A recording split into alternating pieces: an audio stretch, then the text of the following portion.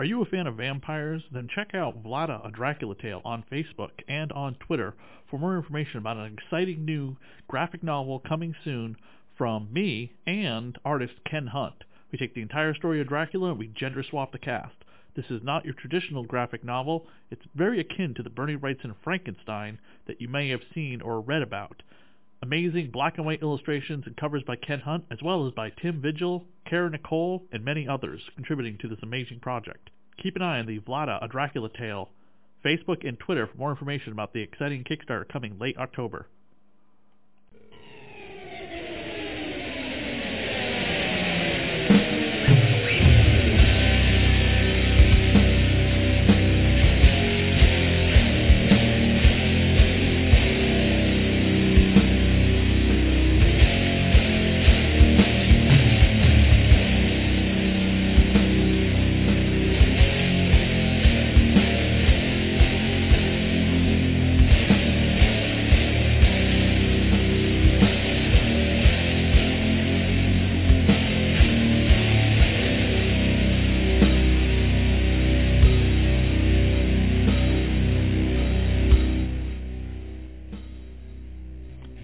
Welcome back to another exciting episode of Goth Girl Horror, the official Hack Slash podcast.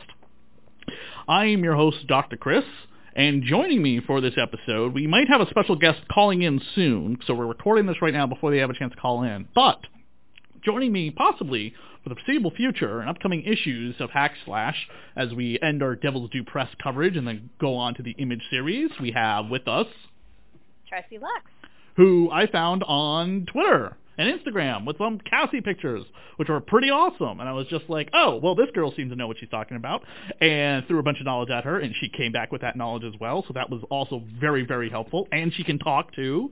It's always helpful to have somebody to talk to on a podcast, because if you can't have someone to talk to on a podcast, the podcast just kind of goes. There's no point. No, there's no point. And that is no slouch to anybody who can't do a podcast because they can't talk or have a conversation. Totally fine. It happens. I completely understand. It is sometimes very hard to carry a conversation about a comic book besides just like a one-word answer, which is, again, you know, whatever, that's on you and that's fine. Just don't attempt to do a podcast if you can't actually go for, you know, you can't have a conversation. I'm in a podcast group and a lot of people bring this up constantly. They say, I have a co-host who can't talk, or I can't find a co-host who can talk, or I don't know how to talk. Then don't do a podcast, because you're just going to sound like a fucking idiot trying to talk when you can't. And when you sound forced, you can just tell. Right. It just sounds really bad. Your audience is going to hear it. There are times I'm searching for words. I make mistakes. I fuck up a lot too, people. I don't do this like the most professional way possible sometimes, but I do my best and at least have a passion for what I'm talking about, even if I'm running out of things to say. So, I like the realism of it anyways. So, I mean, I would rather have it like this. This feels real. It feels like an actual conversation that anybody could be like, hey, let's talk about this comic and let's just enjoy it. And it also helps if you have decent equipment. Sometimes you don't always, but try to improvise with what you got. Don't do it on your cell phone. That can sometimes really mess it up. And make sure your internet connection is working, because sometimes the internet can really screw you up, especially if you're not in the same room together. You should not be in the same room together with somebody doing a podcast right now unless you are living together or they have a proven COVID test with them. Wearing a mask, whatever you got to do, however you want to basically keep yourself safe or whatever. I'm not going to tell you how to keep yourself safe. Just use common sense when doing a podcast with somebody in the same room currently right now as of September 13th, 2020, while we are still in the pandemic. So if you're listening to this 2 years in the future and we've kicked the ass of all the diseases, great. But unfortunately, that is not that time now. No. So tell the audience a little bit about yourself that you're willing to share. Well, like I said before, I am Tracy Lux. I am a cosplayer, and a very newbie cosplayer. I literally, actually, like we've said before, because of COVID, kind of just came to my senses and decided, you know what, I want to do lewd cosplays. I've always been attracted to it, so fuck it. Just gonna do it and gonna be me and enjoy it. And I made the right decision I'm like, what should be my first cosplay? And it's like, I love Cassie Hack. I love Hack Slash and everything about it. So Cassie was my first, and it got your guys' attention, and now I'm here. And you always remember your first slasher. You do. Kind of like remembering your first time at the comic book store, or your first time making out with somebody in a graveyard. I can't think of any other first times I want to cover on this podcast, but again, we might have a special guest call in, but we're going to go on with the podcast like we normally do, and my lovely assistant has the plot synopsis for us for issue 28. Yes, I do, and I will be smart and pull it up here. Do you also have the publication date? Yes, I do. Awesome. So cool. I have the Hack Slash issue 28, which is Something's Fishy, and it was written by Tim Seeley, art by Dan Parent and Daniel Leister, inks by Sean K. Dove, colors by Mark Englert, letters by Crank, edits by James Lauder. The original issue published, it was December 2nd of 2009, and released by Devil's Due.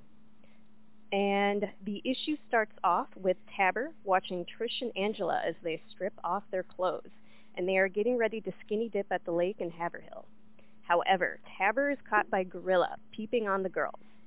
Gorilla then carries him out to the girls, where they all reveal to Tabber that Haverhill has been changing because of Mary, and they want him to join them. Then Trish reveals that her front torso has turned into gills, and Tabber is horrified. Next scene shows Cassie and Vlad driving while listening to the radio, and Tabber comes on and is in a panic about fish people taking over the town. Naturally, Cassie and Vlad go to help him out, and they show up just in time to save him from a mob of fish people. When Cassie goes to shoot one of them, Tabber stops her and explains that these are the people of the town, but they've been changed. So they make a strategic retreat through the town. They go to Tabber's hiding place at the Honor House novelty shop, where they find Lunk already hiding out there. However, he points a gun at them and tells them to leave. Unfortunately for Lunk, the fish people followed Cassie and the gang to the shop. They are attacked, where Lunk shoots Gorilla, and then Pinky rips Lunk's eyeball out. While running away from the shop, Cassie gets grabbed and pulled away from Vlad and Tabber. Come to discover her kidnapper is Lincoln, who died in issue 26, Double Date, brought back to life as a Frankenstein-like creature. He was created by Mary Shelley Lovecraft, a being from the realm of idea space. She kills off Lincoln, again, because he is an inferior lover, and decides she wants Cassie as a mate instead. Cassie and Mary fight it out, where Mary reveals her plan to destroy physical space and replace it with the superior realm, in her words, of idea space.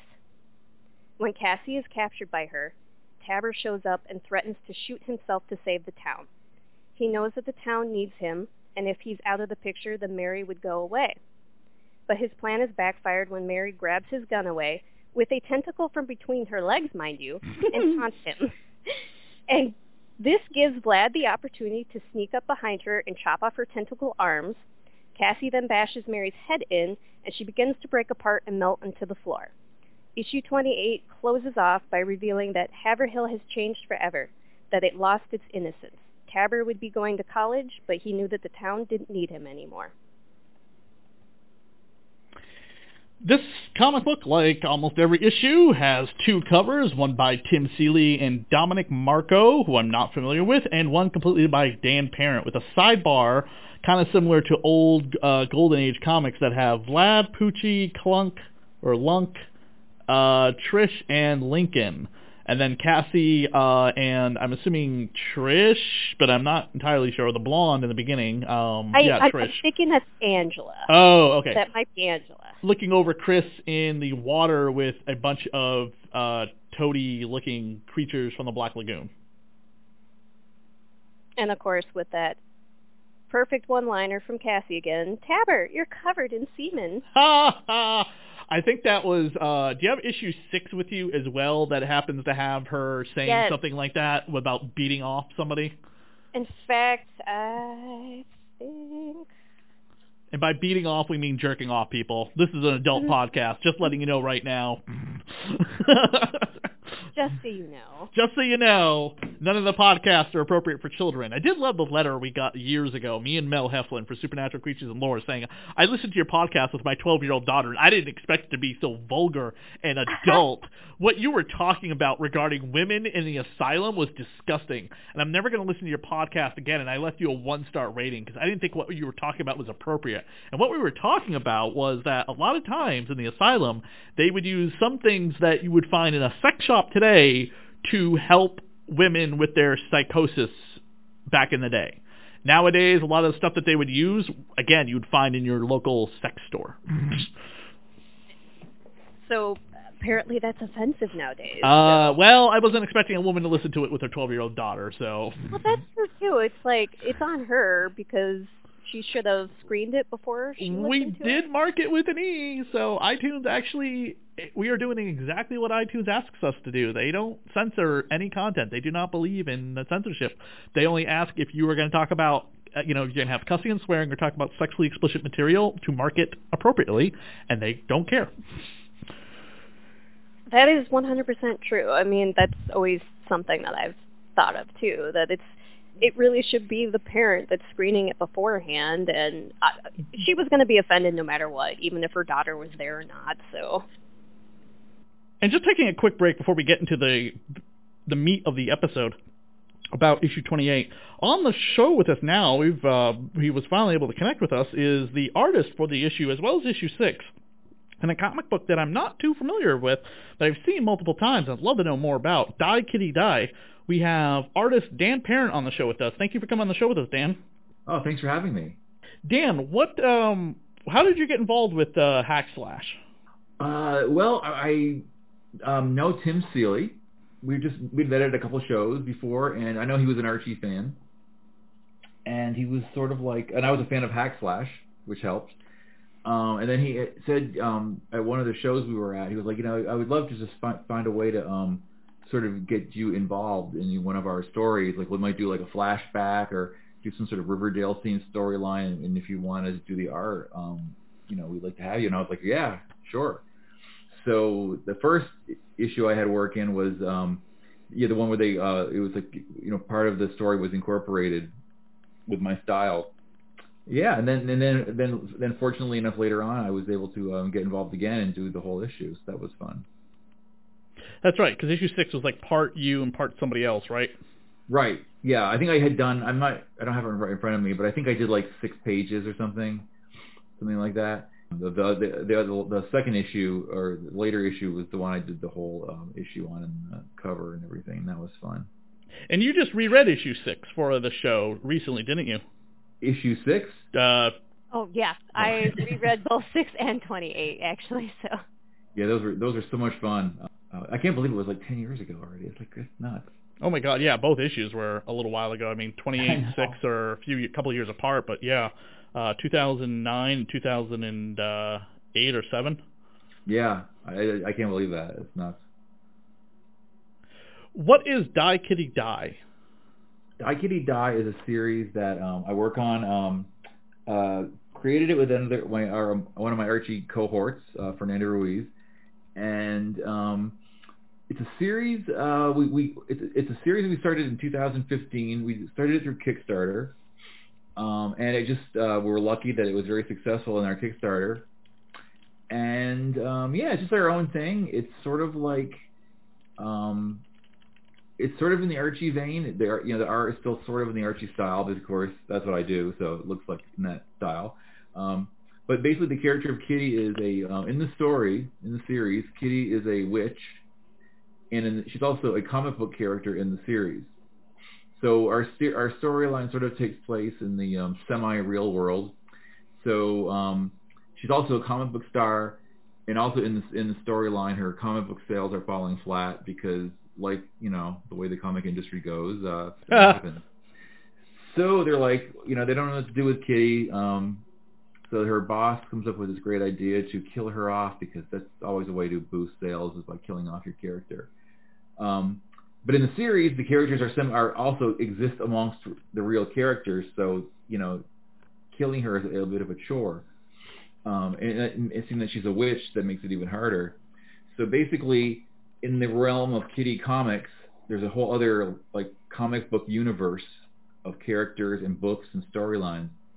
So the evil boss kind of goes through the catalog of their other characters that they've used over the years in their universe, and tries to recruit them to kill Kitty. So they're kind of recruiting her other characters that she's been published with, some of which are her friends and some are not. So yeah, it becomes kind of a race to kill her, and that's how the first series sort of takes off, is kind of like the race to kill Kitty. Then we did a few more series since then. We've done we're out on our fourth one now. So the second series was this Die Kitty Die Hollywood. Was the whole storyline is about them making a movie out of Kitty's comic book series. That was kind of going to be one of my questions, was what is your future plans for Die Kitty Die? Well, we just did a Kickstarter this year for the fourth series called Die Kitty Die Starstruck, which is a series where she actually goes into outer space. Of course, classic horror right there. Yeah, of course. And so that's actually the one we're currently working on right now. And we're doing the individual issues, and then we'll be sending the hardcover off to the printer in a few weeks, and that'll come out this fall or late fall. But yeah, that's where we're at now. We're on our fourth series. And there's a sort of a cliffhanger, of course, as we always try to end with sort of a cliffhanger. I mean, you got to keep everybody interested and link them in for the next one. Good. And we'll hopefully do another series next year. We skipped 2019, but we've done one each year. And yeah, we'll hopefully do another one next year. Kickstarter seems to be be a good model for us. Because Kickstarter is great because you get to control everything. You also get to do all the work. Tell me about it. Hard part. I have a Kickstarter launching late October. Oh yeah.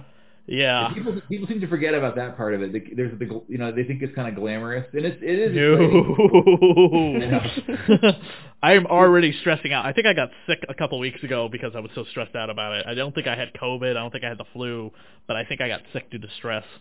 Yeah. Well, it's understandable because again, it's with the excitement of being able to have your own project and fund it. There's also the other end of doing all the work. Well, I got a marketing team that's going to help me for the Kickstarter. I told them afterwards, I'm like, listen, I know how to mail something, and I know how to send people emails to be like, hey, you want your item? I need your address. So someone told me that part's not that stressful because it's a learning curve. I mean, you just learn as you go along, and like the first one, it was really rough. I didn't know what I was doing that much, but I had friends who'd done them, so I just kind of glommed off of them for information. Right. So Die Kitty Die, the one thing that I took away from it when I got the free comic book day might have been the first time I really acknowledged it existing, being like, what the hell is this or whatever. It's like Archie, but with like a woman with giant breasts and demons and ghosts and goblins. What the hell? A lot of the we do take a lot of homage to a lot of old comics. Like I loved Harvey comics growing up. Yes.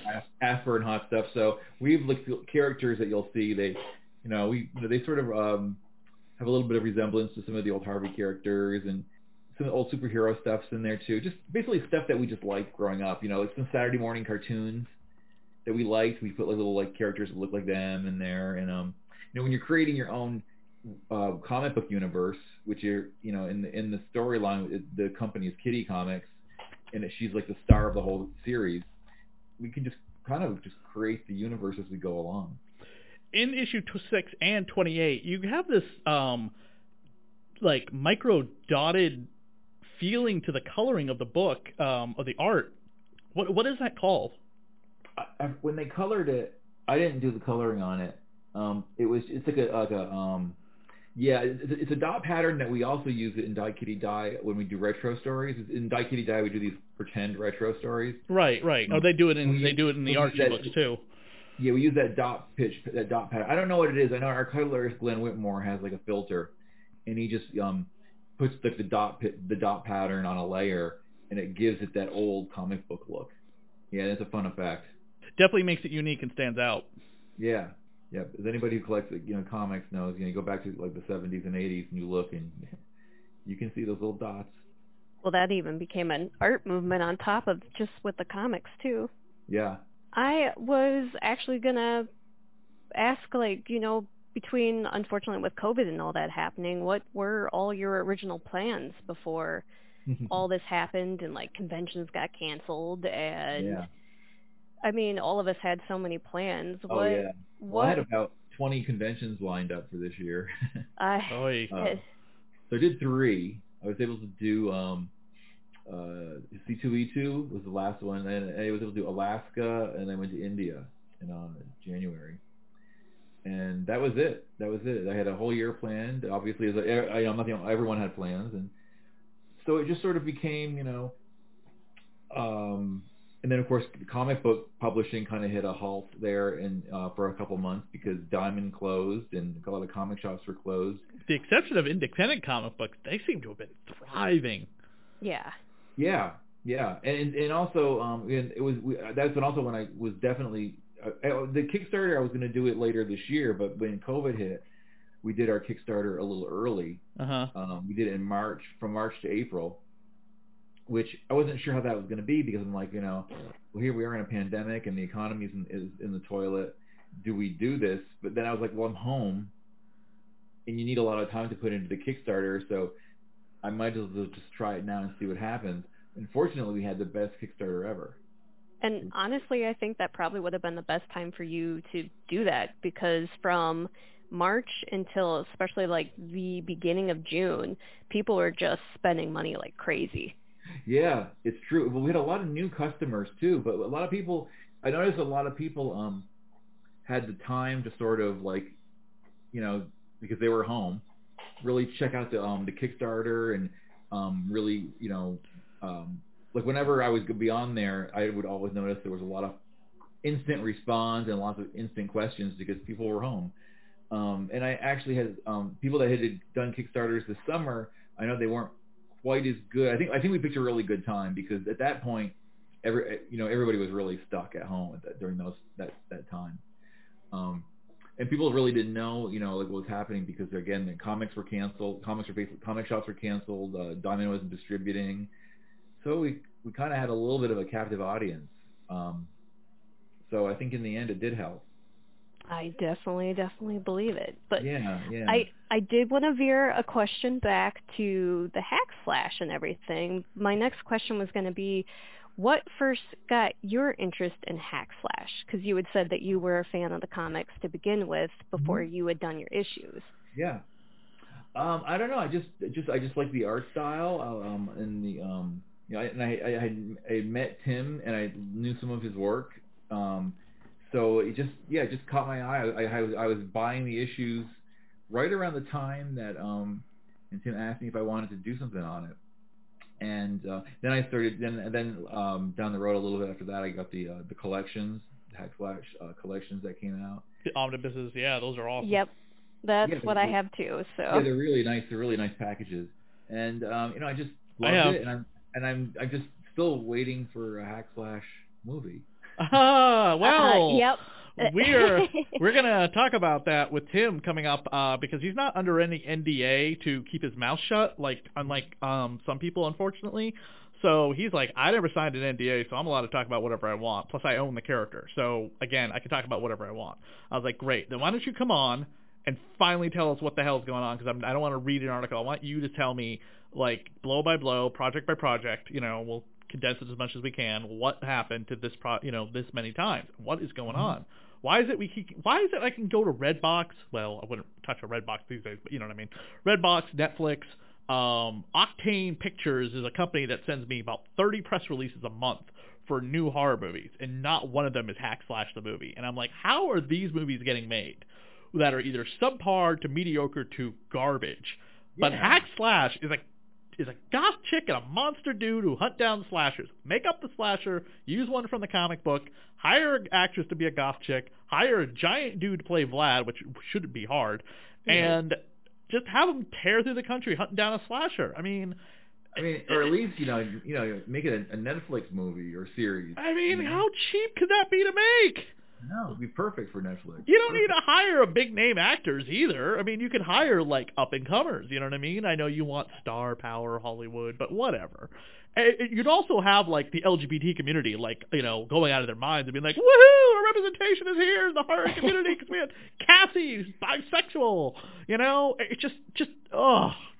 Yeah, it hits so many different genres. It would be perfect, and even like on a channel like Stars or Epix. I mean, there's 12 million.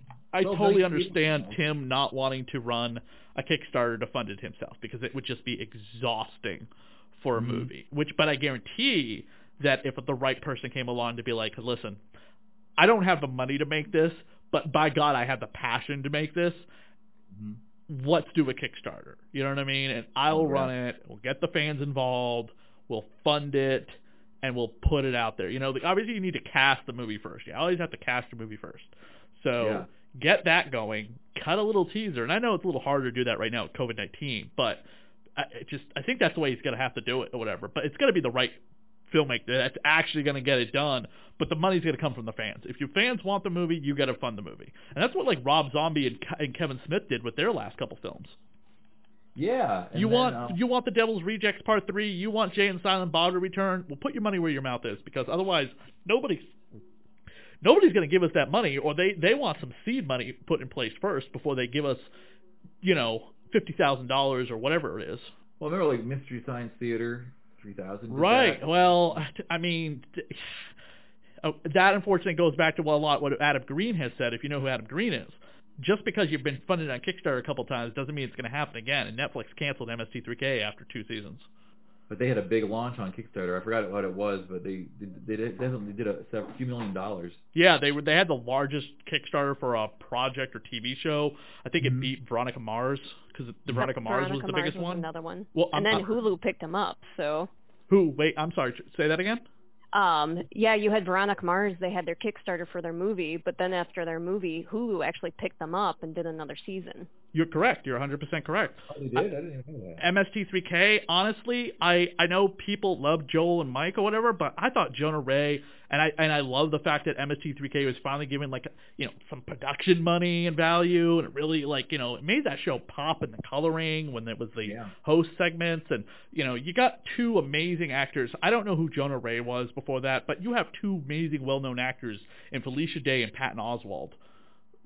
So that right there drew in a lot of people, and it was clever, it was funny, the bots had new voices which were great, but you're right, I don't know, I have a lot, I always said if I became a millionaire overnight, I would fund my own film, and I'd fund a fan film, based on somebody's thing, but it wouldn't be a fan film. I'd go to that person and be like, listen, I just won the lottery, and I want to do something with it, and I want to buy the rights to make this an official film based on your thing, because I'm such a big fan. Yeah. As long as the rights aren't tied up with somebody else. When that's the thing, maybe Hackslash rights are now tied up. Unfortunately, Tim can't do anything. Is there any thing being published right now with Hackslash? No. The 15th anniversary one-shot in December was the hiatus for the character temporarily. And Tim is currently doing his, what's the book, Charcy? Money Shot. Money Shot in Space, the porno comic, sci-fi comic. And he's the managing editor of Heavy Metal. So he said Hackslash is coming back. It's probably not coming back this year because we haven't seen anything announced about it. But probably next year. That'd be awesome. Yeah, because he left a cliffhanger open with Mary Shelley of Lovecraft returning. Oh, okay. Oh, cool. Yeah, that was. When did it? How many issues did Image publish?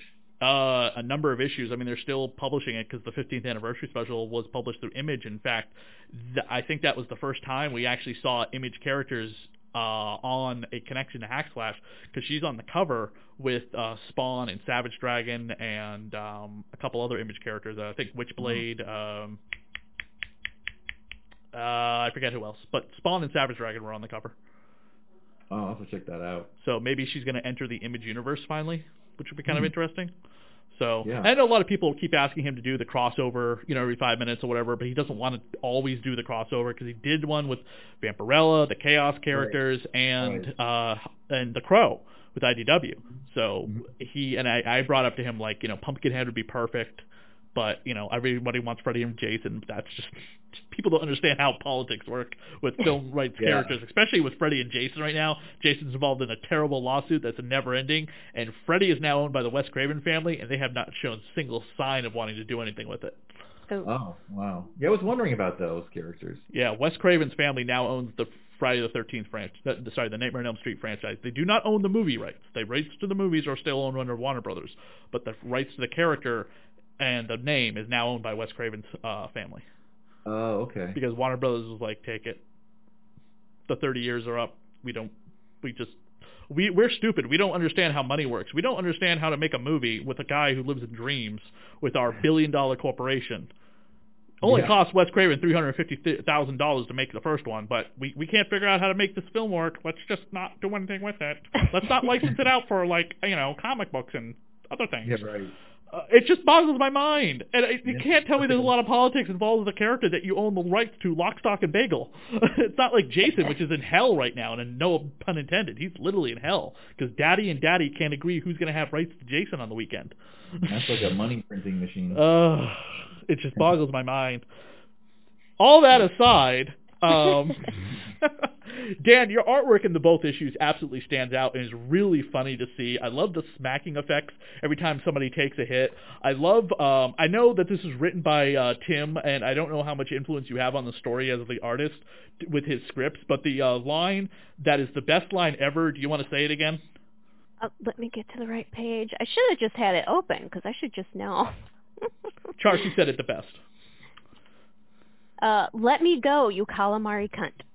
I'm going to say that every time I encounter like a fish person or something. Which means I should write it down. Yeah, you're right. Oh, sorry, Dan, but my question was like, how much did you have to do with the story? Not much really, but Tim's scripts are pretty open, so like he's pretty open to like how you draw it and how you lay it out. Like he kind of gives the artist a lot of freedom because he's an artist too, so he understands. A lot of times when you are working on a script and it's you're working with somebody who's also an artist, it's a lot easier to work with them.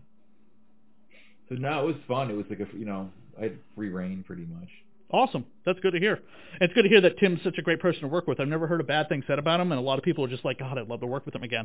And that's always great to hear. I've never heard a bad thing about him either, and he's always really everybody I know that knows him loves working with him. So that's awesome to hear. It makes me proud to do this podcast. Let me tell you.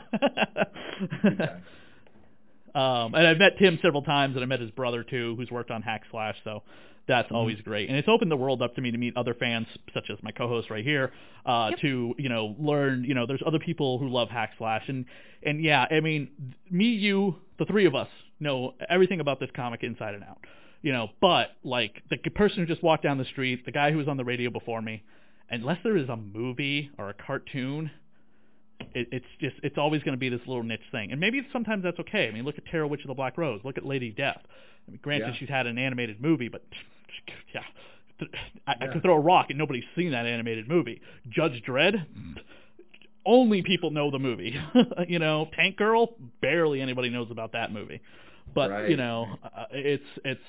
I would love to see Hack Slash get the justice it deserves. I would love it to see become the Lock and Key, The Boys. I mean, good God, you look at The Boys. And how crazy that show is. Yeah. Man, somebody like Prime. That, and I want that style now for Cassie and Vlad so bad. Right, but I want it to stay true to the comic. Even The Boys, I've read the comic and seen the show, and I'm like, they deviate more than I want them to. Very true. Very, very true. I mean, they get like Homelander right. Billy Butcher is pretty much the same, but some other things just drive me nuts. But I totally get you got to make some alterations, and it's called an adaptation for a reason. Avengers Infinity War and Endgame wasn't exactly like what happened in Infinity Gauntlet or the Infinity War in the comics, so. Yeah, it's all about casting. It's all about whoever they can find, whatever actress they can find to play Cassie. Well, that's what's going to make it or break it. Right, definitely. Who would you like to see play Kitty? Well, Kitty is her image is based on an actress from, if you watch Mad Men, Oh, really? Christina Hendricks. Yeah. I was just about to say, I think I know which character you're talking about. Holy she cow! was Yeah. like our inspiration, because we were like, we wanted like the character to have a look, a distinct look, and Fernando and I loved Mad Men, and we're like, hey, Christina Hendricks has like a classic look to her. So that we just sort of loosely based it on her. I kind of have the same attitude with my upcoming Kickstarter. My version of this classic character doesn't have a look based on someone because we just couldn't nail that down, but there's a lot of attributes based on my love for like Julie Carmen in Fright Night Part 2, who played the vampire Regine. Mm-hmm. And that, she's been like honored to hear that, or Juliet Landau, who I've become associated with, who played Drusilla. I've said that, she's going to have this like attitude like Drusilla, where everything is dry and just terrifying about her. And Juliet was very honored to hear that as well.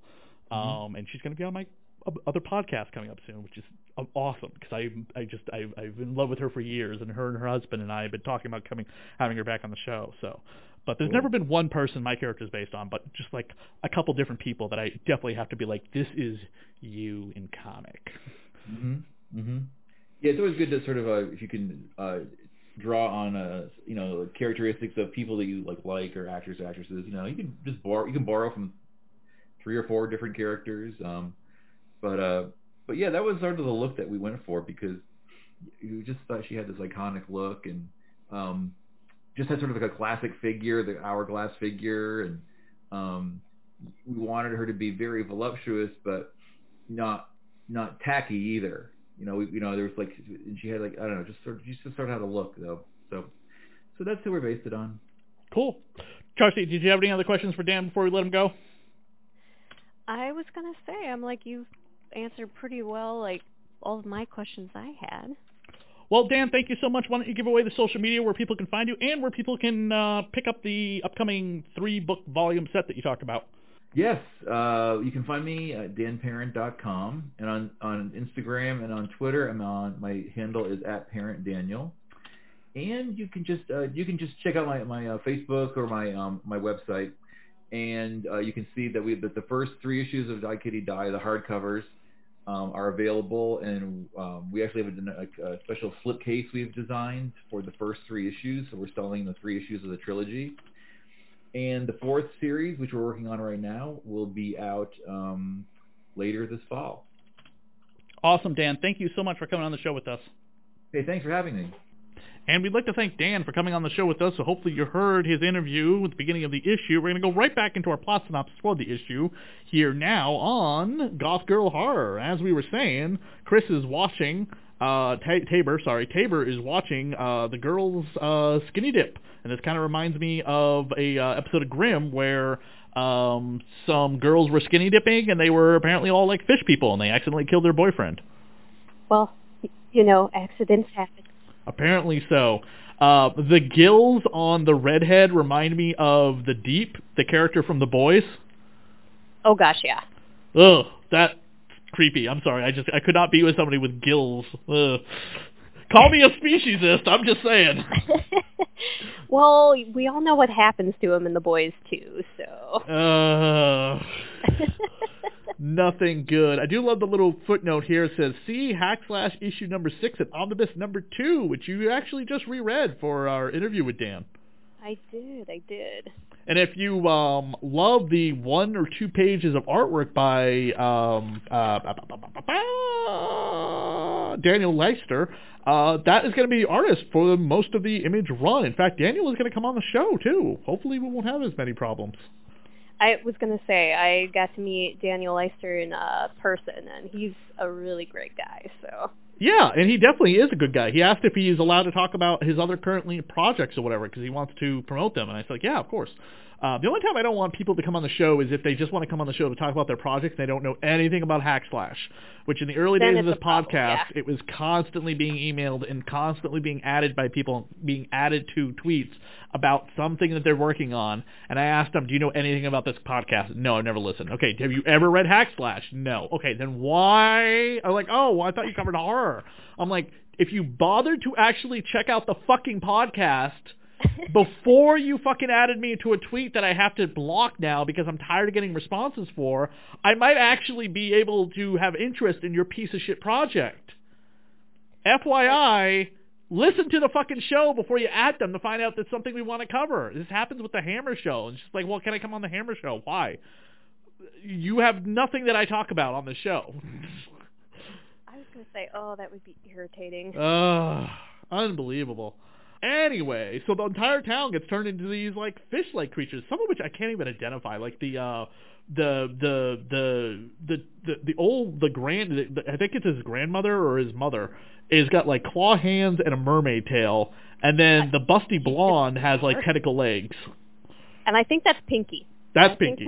I think that's Pinky, so, because she hits on Vlad again later. Yeah, definitely. That reminds me of the Dagon princess from the movie Dagon, which that actress I found out is still working. She actually is the voiceover for one of the new birds in Angry Birds 2 that came out last year. Okay. So 20 years later, I saw photos of her. She still looks amazing. Must be that Brazilian blood in her, because I think they shot it in Brazil or Spain, and she looked phenomenal. She's just beautiful. There's something about Brazilian women. They age well. They age like fine wine, like seriously. Like Marina Baccarin from Deadpool and Gotham?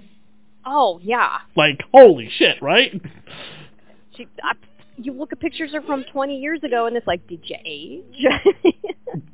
And everybody needs to go check out Michael Rosenbaum, a.k.a. former Lex Luthor in The Flash from Smallville and Justice League, the animated series. His podcast, Inside of You, he gets inside Marina Baccarin, talks a little bit about her life, her career, where she's going, and some of her values and views on marriage and men and women, which she has to say that, you know, I have to preempt myself right here. I'm a feminist, and I believe in women's equality. However, I also believe in, like, a man and a woman do not necessarily have to be equal. Should I get paid the same amount as my husband? Absolutely. And she's talking about her husband who played Jim Gordon on Gotham. I would be curious to hear that, but yeah. And I was like, wow, I totally believe in all this. But she even says that. I guarantee people are going to hate what I'm about to say. But she's just like, I totally believe I should get paid as much as, you know, whoever my co-star is. I shouldn't get paid any less because I'm a woman. But I'm also like, you know, not into necessarily treated like a woman. She doesn't want to be treated necessarily like a man. Right. Kind of, yeah. She wants to be treated like a woman. She loves the fact that her husband holds the door open for her. She will tell her husband to put his wallet away when they go out to dinner. So I can completely agree with that. And it makes sense to me because it's like I feel the same way too. It's like equality in the workplace, yes. Do I want to be treated like a woman? Yes. I mean, yeah, there might be some women out there that want to be treated like a man, but not everyone feels that way, so. No, and that doesn't make you a bad person because you believe in the sanctity of, like, a man and a woman's place in a relationship. I think people misconstrued it sometimes to believe something else, like you're subservient to a man or whatever, which she is not saying. I recommend everyone listen to that episode. Also, just listen to his podcast in general because, wow. Never made me love Michael Rosenbaum more than I already did from movies like, you know, Urban Legend or, you know, again, Lex Luthor on Smallville, and his best role ever, in my opinion, is still playing the Flash on the Justice League cartoons. I can agree to that. Yeah. I can definitely agree to that. So they run into town after Cassie blows the brains out of the one of the monsters in a very glorious Archie-style fashion, with even an eyeball flying out after the glasses, which is hilarious. Which I'm trying to remember if that was the neighbor or not. I mean, it's hard to tell. It is a little hard to tell. I do love the fact that she relates this to a town that even Aquaman wouldn't love. Mhm. And then here comes Pinky all over Vlad. I totally think you could. Oh yeah, like especially the tentacle right up between his legs, and he's like, oh, gotcha. Yeah, just a second. I'm sorry, but you know, Vlad is a man too, and you touch a man in a certain way, it's going to. And if we go back to issue 6, when poor Vlad finally got the sex and he was all into it, so now we're back here again with Miss Pinky. So. I totally think you could pull off that outfit that Cassie's wearing. I think that's pretty awesome with the collar and the cut off sleeves. Yeah, with the pink and the purple. Oh yeah, that's awesome. I love that look. I've seen women with that look, like a collar like that. You know what I mean? Even if it's not buttoned, it's not really provocative either. It's buttoned a normal V-neck for a women's outfit. That's a totally appropriate, outfit. I don't know about in the workplace, because some reason bare arms in the workplace means something. Don't ask me. Yeah. It's offensive to some people, apparently. Well, guess what? That would be my uniform. If I had to have, a business restaurant or something, I'd be like, okay, this is the outfit for women, the outfit for men. You don't have to wear it, by the way, but it's just the offering of it. I just want to put that out there, too. I would always offer at least a couple different outfits. And by the way, for anyone's listening, if I ever open up my own restaurant in, the future when the pandemic is over, because not right now, your outfit, women, will have pockets just all over it. You'll look like a 90s X-Force character. What's the biggest complaint women have about their clothes? No pockets. Yeah. I'm just going to make women just covered in pockets and be like, look, there you go. As long as it's not the dreaded shirt pocket. Oh, dear God. I love the guy who busts in with the tentacle chin and he's got, the X-ray glasses. That is hilarious. Mm-hmm. 3D glasses, excuse me. I think that was supposed to be Gorilla, but we all know Gorilla doesn't last long, so... And that horrifying girl, Pinky, with the tongue that looks like the alien xenomorph tongue, grabbing the eye. Oh, my gosh, I love that. I'm going to have nightmares. And it's like, where did that come from? You go from one end of the spectrum, and all of a sudden, it looks like a bird. Seriously. And not even fucking joking, the first time I saw Dagon back in 2013 at the Necronomicon film festival. Necronomicon is a H.P. Lovecraft celebration, which thank God they didn't have to have it this year. If they have it every other year, so they had it last year, they're going to have it next year. Hopefully we're in a better place next year. It's all over the town of Providence. It's all over the town of Providence, and I got to sit there and watch this movie for the first time in my entire life with Stuart Gordon and his wife, who had just come on the show. Nice. And we are hats off to Stuart Gordon, who unfortunately passed away this year. I forgot about that. Yeah. And then Lincoln Todd returns, who's a character from issue 6. You just read issue 6. Tell us about Lincoln Todd. Lincoln Todd was the one that, because it was double dates, and that he was jealous of his buddy Tabber because he had 2 dates to the dance, but he had none. And in fact, he hit on Cassie. And he had told Lunk, look, I'm going to get this girl. And, of course, Cassie didn't want to go with this jackass named Lincoln, so she went with Lunk instead. Well, Lincoln also was the one that got tricked by the nephew of Wrath. It's Wrath, yeah. And he ends up, later on, after drugging everyone in the party, which, that's not really acceptable, but... he ends up in a shower scene, which I'm trying to remember if it was Trish or Angela he ended up in the shower with. And he ends up getting killed because he was a sinner in Wrath's terms, and I'm pretty sure he got a cross to the face. So. And he's about to rape Cassie, too, it seems. Which he says, you put that thing anywhere near me and you'll get it back in worse shape than the rest of you. I love that. Oh, yeah, that's not okay. He goes back to his ways where he thinks he's going to hit on Cassie, and, well, we know he just gets ripped apart by Mary, so. I love what Cassie calls her. Oh, let me go, you calamari cunt. That is hilarious. And Cassie's expression is drawn by Darren. We give Dan all the accolades in the interview, so we haven't really gone over his art too much in the actual book, whatever, because we waxed poetically about how great he draws these Archie style characters. But that's just fantastic. Cassie's expressions and Mary's white pasty face, which is kind of weird considering on the front cover she's got a green tan skin look to her, but that's the way Tim draws her. It's very funny. She ends up with that look when later on, but yeah, she's definitely pale and white right here. And she tries to seduce Cassie with the 2 things that she loves the most, but not Vlad, because it's definitely established that Mary Shelley has psychic abilities, so she could probably feel her feelings towards Vlad with Cassie are not the same as Vlad's towards Cassie, and it's something that is a constant problem in their relationship right now. Because of the way Vlad feels about Cassie, it's become more than just a brother-sister. It's become like lovers. And Cassie does not feel the same way. And that is a problem. And if you've ever had a problem with a friend that you don't feel the same way they do about you, you need to talk about it and not let it just fester. And if you can't be friends anymore after that, that might be for the best. but hopefully maybe you can become friends again. And that you have to give it time. But yeah, unfortunately, I have been in situations like that. But it is, because with Cassie and Vlad, it was that sister-brother kind of relationship, and at some point Vlad kind of clicks over and he loves her, and of course she loves him, but like you said, not in the same way, just as friends type of way. Right, and I have had that before. And it broke me for a long time, and I made a lot of dumb mistakes after that relationship ended or whatever. I dated too soon, and I think a lot of the relationships I was in was just sex, you know what I mean? And I felt pretty bad about it afterwards, because I was just like, every time I was with somebody, I was like, well, she's not her. Yeah, I could see that being Vlad, though, too, because, I mean, he kind of gets himself in those scenarios as well through the issues and that, so... But the strongest person in the whole comic is, of course, Tabor, who's going to kill himself to end the whole thing, because he knows that, breaking the fourth wall, that this whole story is centered around him. And about him. Yeah, and if he kills himself, it's over. It ends. The town's, magic, its Pleasantville-ness or whatever, is gone. And he will do what he needs to stop it from happening. And, of course, Mary calls him on it. It doesn't really call his bluff as much as just, tentacle... Vagina? Vagina tentacle, strikes out and just snatches the weapon from him? Yeah. And that is exactly where it's coming from. It is coming from her, Clearly.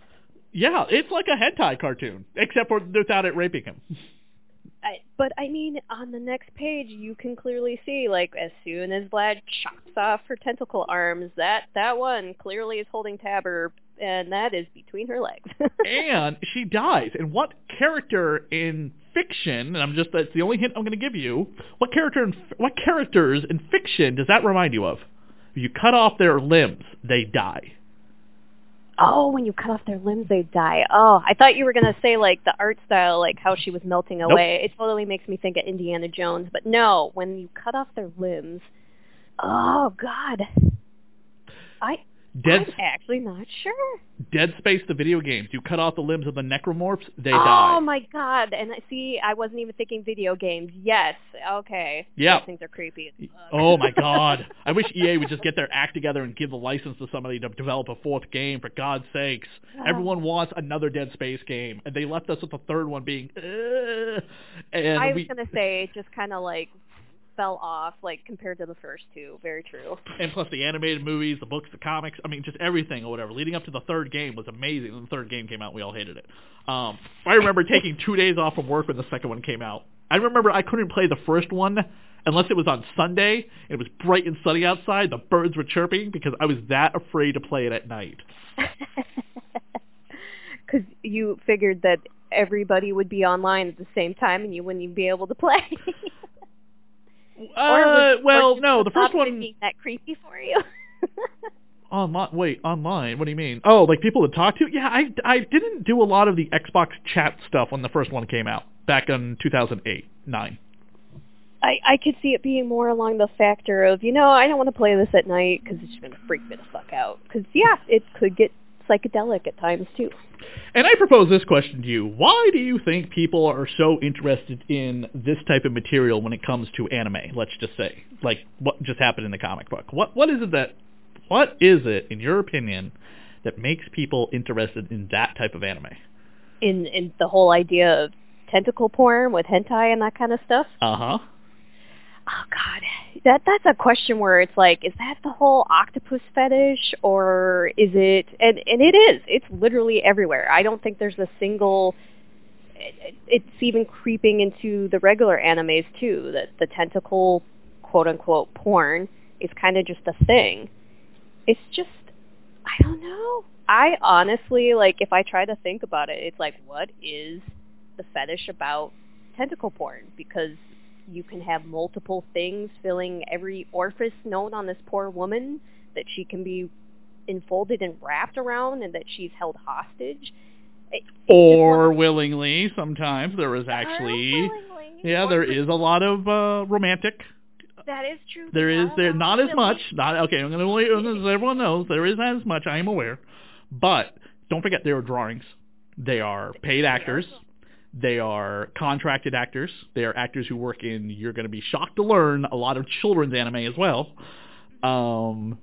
and it is a very open-minded industry. So it's kind of like the adult film industry in a way. Nobody is... Especially in Japan. They're way more open with things over there, and people forget that... I'm trying to think. I think it's like 13 or 14 is when they have permission to have sex. Yeah, that's the whole thing. It's a no-no for me, but it's like... It's a different culture. It's not our culture. So it's like we got to keep that in mind, that just because we see things a different way, like let's look at France. They are very open with their sexuality, where we look at it as it's offensive, and it's like the French look at us like, just dude, shut the fuck up, it's boobs. And the story ends happily ever after with kind of things fading back into a more normal drawing, because like in the next page in the actual floppies, it's the coming of Leicester. If I'm mispronouncing his name, correct me. I believe it's Leicester. Okay. Gotcha. And then the ads in the issue are for Spartacus Blood and Sand, which I recently had on my show. The second actor to play Spartacus from the TV show, Liam McIntyre. The Clockwork Girl, which looks like a cute little comic about a robot girl with a wind-up in the back of her head. Kind of odd. Barack the Barbarian, which was a hilarious comic book that had Barack Obama as a barbarian Conan character and Sarah Palin like a Red Sonja. Oh God, I totally forgot about those. The season 3 of Jericho in comic book format, which was pretty cool if you ever watched the show Jericho, and then a bunch of ads for Hack/Slash artwork and omnibuses, which Tim Seeley just posted on his Twitter that he has restocked his store with omnibuses for Hack/Slash, and you can go there also to pick up a print of Hack/Slash or the print of the Porno in Space comic book I keep forgetting the name of. Money Shot? Yes, Money Shot. So it's a picture of Cassie naked or of the lead scientist from Money Shot drawing on a chalkboard in her underwear. Both very sexy. Yep, and in the back of the issue we have first appearance of the Hack/Slash universe by Nightmare and Sleepy, rebooting the classic Clue comic characters from the 21st century, which will begin the ending of the Devil's Due Press Hack/Slash comics as we launch into the Image series. And we got a ton of stuff coming up for that, because there's a bunch of stuff leading into the Image comic series, and then Image Comics had like mini-series as well as like crossovers as well as one-shots as well as the ongoing, all happening at the same time. I remember like weeks upon weeks just getting multiple issues of Hack/Slash I didn't know I ordered. And you're like, ooh, piece of candy. Basically, it was exhausting trying to keep up with all the Hack/Slash stuff that was coming out at once. But we're going to cover it all, excuse me, in some kind of order. Thank you, everyone, for tuning in this episode of Goth Girl Horror. I'd like to thank our guest, Dan. Hopefully you had a great time checking out his interview, a little bit about his artwork. And we'd like to thank my new co-host for joining me for this issue. And hopefully she will be back for more exciting episodes of Goth Girl Horror on this crazy and wild slasher journey. And I thank you for having me. You can check her out at Charcy Lux on my Twitter, and I also have an Instagram, but that's as Charcy87, but I'm in the works of trying to get it switched to Charcy Lux. And you can send us an email, thatradiohorror@gmail.com. I have an email here I'd like to read real quick. Dear Dr. Chris and the Radio Horror program and all your podcast and radio show that you do, I've enjoyed your show for many years, and I've enjoyed your podcast most recently, as I didn't know you were doing them. Why are all your co-hosts female? It's very interesting that you have nothing but female co-hosts. Is it because you want to give a voice to the female audience out there in the horror lands, or is it something else? Question. That's how they sign it. I'm not going to read who it's from because I just don't like the way it's implying the very end of it. So that feels like a Josh Whedon question. Like they would always ask him, why do you create strong females? And he's like, I will keep creating strong females when people keep asking me that question. But it's kind of the fact that why not have a female co-host? Because Cassie Hack is strong female individuals, so why not have a strong female individual as your co-host? And it's not just that, but also it's not just because of Cassie being a woman, and also that's like something Tim suggested as well, the creator. All the shows. Mel is my co-host on Supernatural. Zeneca is the co-host on the Dead TV podcast, and Katie Glidewell does my reviews with me, which I play on the air once in a while. And Scott Danielson is my co-host of a vampire movie minute podcast we do. We're on a big break from it right now, but we're going to come back to and do Life Force. And then, of course, Ro does Hammer with me. And one or two of the shows are eventually going to be faded out and ending because I'm starting a huge project coming up very soon, which is going to have like multiple people involved and multiple voices involved in it, and it's involved in the comic book industry. And that's going to start sometime in 2021. But in the meantime, it's to give a voice to women in horror in some kind of unique way so they can have their own opinion and their own. It makes the show more diverse. Come back in a couple weeks. We're going to have another podcast on the show with us to cover the final of the Devil's Due Press storyline, and then we're also going to be doing a couple more one-shots before we get to Image. And then we're going to have Tim Siebele on the show as well to talk about the unmade hack slash movie. So that should be fun. I'm looking forward to that one. Thank you. And go to radiohorror.com for more information, and also don't forget to check out Vlada, A Dracula Tale. As I mentioned before the song played, more information about what me and Ken Hunt are doing with that, as that is launching in late October. Thank you, everybody. We'll be back in a couple of weeks with another episode of Goth Girl Horror.